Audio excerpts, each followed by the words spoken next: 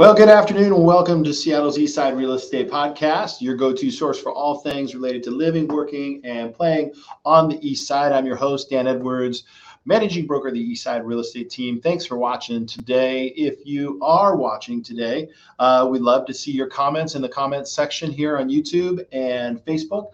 Also, too, you can subscribe and smash the subscribe right over here, this guy right there. Hit that subscribe. That way you get alerted when all of our future podcasts are going on.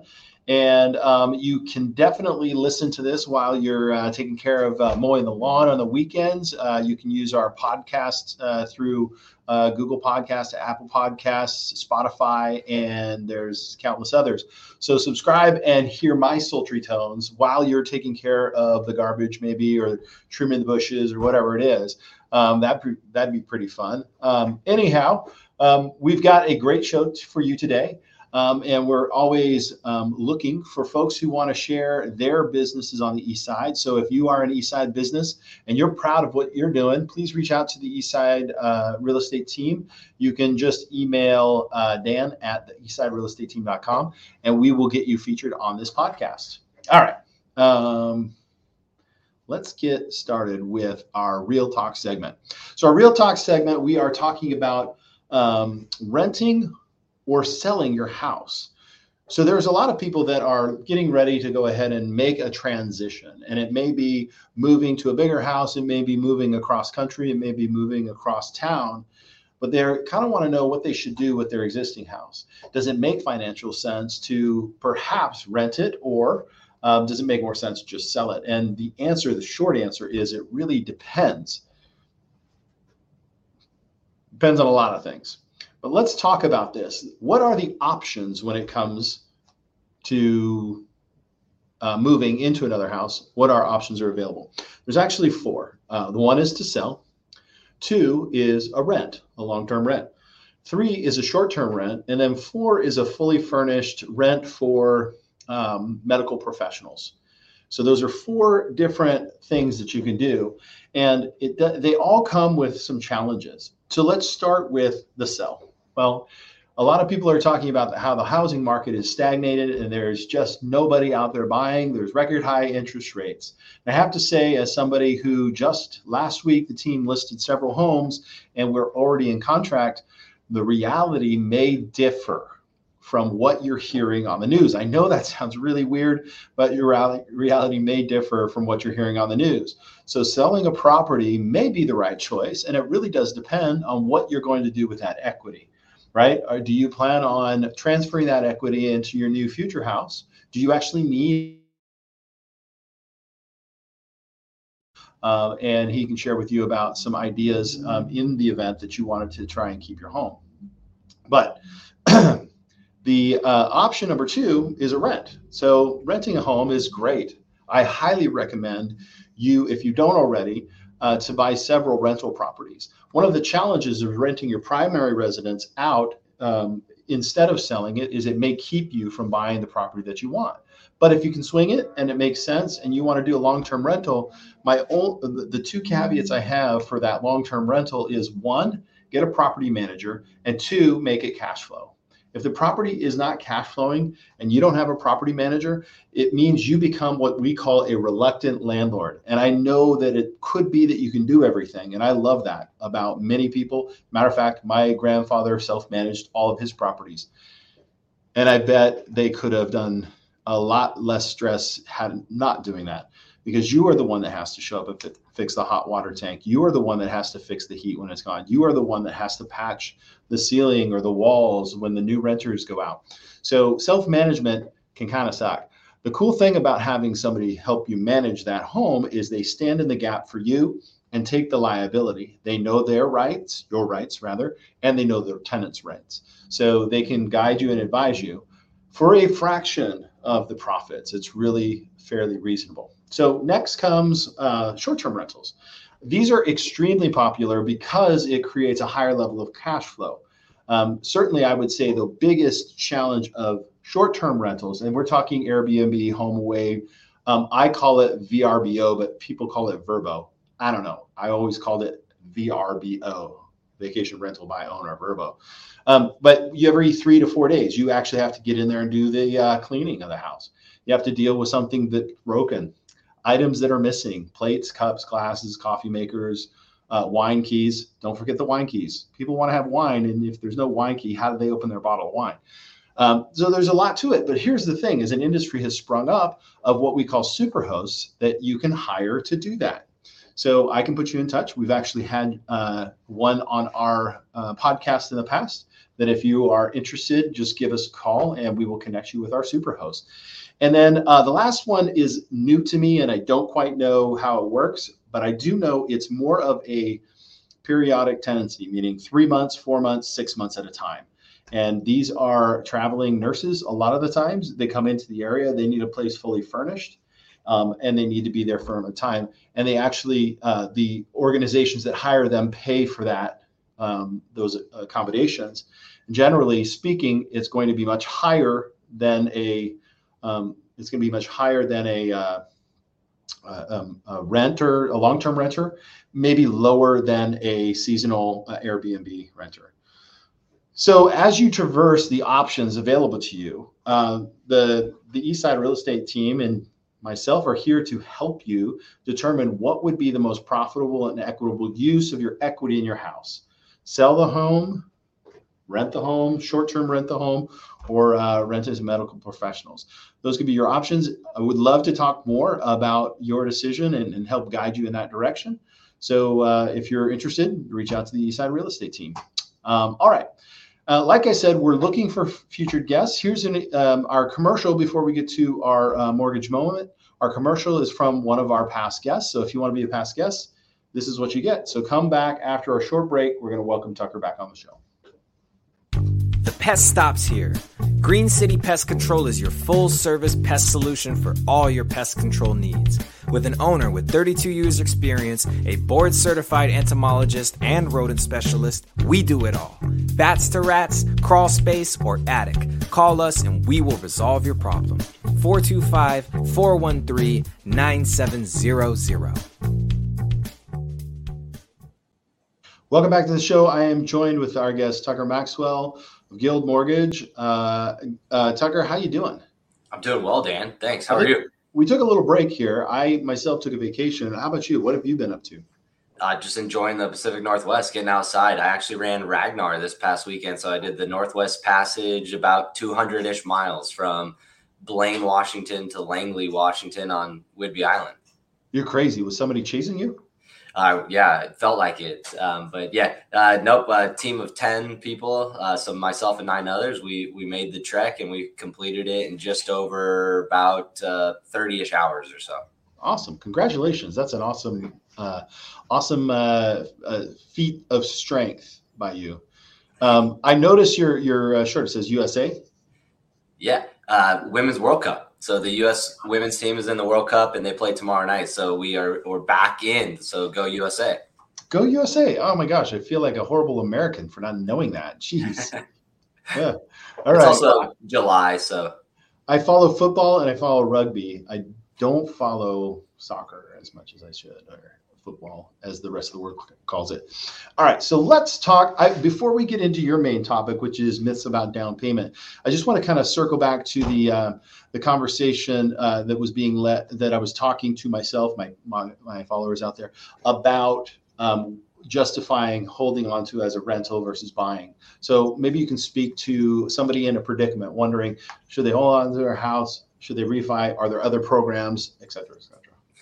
Yeah, and this dovetails perfectly with the conversation. And so the idea of keeping the home and turning it into a rental is a fantastic idea. And what I always talk about when anybody comes to me and they're thinking about buying their next property and they currently own a home, the first thing I do is say, can we qualify for the new home without selling that home? Especially with the interest rates that these people have on these homes, they're probably better than we will ever see again. And so you mentioned cash flow and the opportunity for cash flow. Now is the best time ever to try to convert that existing home, whether it has a mortgage or not, into a rental and have it cash flow. So that's the first thing I say is, do we need to sell? Like, do you have no other funds for down payment, or can we possibly adjust what you were thinking of doing on this new purchase to be able to preserve and keep that home and expand your real estate portfolio? Yeah, if I could interject, what you said there is I love like even if they don't have a mortgage on it, because there's an opportunity there too, right? In order to pull some equity out for a down payment on the other one is, the quickest pathway to wealth is through home ownership. And, there are people that do what house hack, right? 7 years in a house and then they move to the next one. I mean, I would challenge the house hack and say, well, why not hold on to that house, move into the new one, especially if that house you moved out of is going to cash flow. And I would say you should come up with a number that you're comfortable with cash flow. My number is 200 to 250 a month cash flow. That's my number. If I can get any piece of real estate that's leveraged in any way and it's streaming me a positive cash flow of 200 to 250, that allows me I'm going to say that builds in reserves, because I have reserves built into that. That's just my positive gains right there is 250 a month. Yep. Yeah. And I love that. And it might seem like, wow, Dan, 200, 250, that's a lot of risk, but the appreciation you're getting, like the actual investment there is far greater than just the 200 to 250 times 12 a year. There's the appreciation on the equity position. There's a ton of things. So there's appreciation and depreciation that you can deduct. And really, when your 10-year-old 10 years now from you will thank you for doing it, because it's not next month. It's not my tax returns. Look at all that. I made 250 times 12, which is not much, right? But 10 years from now, when it's really pounding down the principal, then you'll see, and the equity is increased. You'll be able to then take those one investment property, turn it into 2 or 3, and off you go. So let's talk about the myths with regards to down payments. Is 20% required? Yeah, so I think this dovetails perfectly, because a lot of those people are like, no, I have to sell so I can put down 20%. I can't buy with 20%. But the reality is there's home loans available with as little as 3% down, 5% down if you've owned a home before. So great programs available with very little out of pocket. And for first-time home buyers, we can get them into a home with zero down. Like, there are programs out there that will actually cover the down payment for those buyers. Okay. So the urban myth of 20%, that's really not true. Where did that come from, though? There is a reason behind it.